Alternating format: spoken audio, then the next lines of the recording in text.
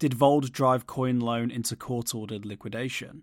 Estonian authorities have issued a notice of restraint of disposition to crypto lending platform CoinLoan's Estonian branch. This notice limits CoinLoan's ability to dispose of assets. A court-assigned liquidator must approve requests for customer withdrawals. According to sources close to the matter, that includes assets of Vauld, another collapsed crypto platform. Basically, this means that CoinLoan will cease all operations, effective April 25th. Peter Thiel invested in CoinLoan's $25 million Series A. CoinLoan's proprietary token CLT collapsed on the news. With CoinLoan offline, CLT barely retains any exchange listings. CoinGecko reports less than $100,000 in CLT trading volume in the last 24 hours. Worse, the token's circulating supply, fully diluted value, and market capitalization are impossible to determine given the disarray of CoinLoan's assets. CoinLoan failure would be catastrophic for Vauld. Anonymous sources familiar with the matter say digital asset lender and exchange Vauld has tens of millions of dollars worth of assets on CoinLoan. Specifically, Vauld CEO Darshan Bahija is rumored to have used a personal account on CoinLoan to deposit Vauld-held assets. Bahija has not used his Twitter account since August 2022. Whether or not these rumours are true, using personal accounts for corporate funds has a long history in the crypto industry. For several months in 2017, for example, Tether didn't have a bank account. The only funds it possessed were in a personal Bank of Montreal account in the name of Stuart Hoegner, its general counsel. In July 2022, Vauld announced that it was exploring restructuring options and suspended deposits and withdrawals.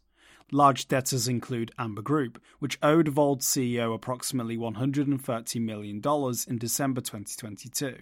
According to a Vauld affidavit dated November 25, 2022, that loan would come due in June 2023. A Vauld subsidiary in Singapore called DeFi Payments had helped arrange the loans to Amber Group. Documentation referred to Amber Group as Counterparty 1 or Counterparty A. CoinLoan initially set a $2,000 per day withdrawal limit, which would have made it difficult for Vauld's Bahija to withdraw his deposited assets.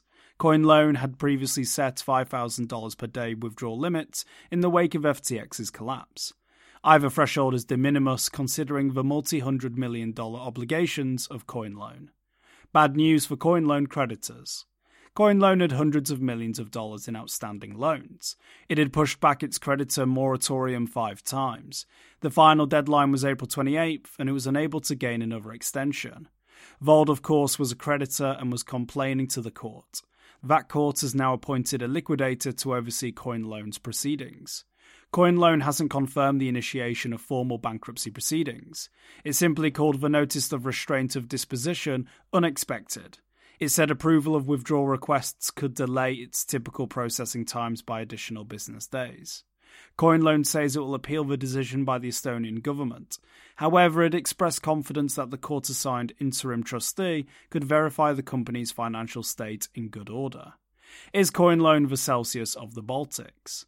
Vauld reportedly complained to the Estonian court, which led to Estonia's decision to issue the notice of restraint of disposition. Therefore, it's possible that Vauld is one of the drivers of this week's suspension of operations at CoinLoan. CoinLoan received a notice of restraint of disposition from Estonian authorities. This notice curtails CoinLoan's ability to process customer withdrawals. Some people believe that CoinLoan is the Celsius of the Baltic region. If so, that certainly doesn't bode well for anyone with assets on CoinLoan, including Vauld. Got a tip? Send us an email or Proton Mail. For more informed news, follow us on Twitter, Instagram, Blue Sky and Google News, or subscribe to our YouTube channel.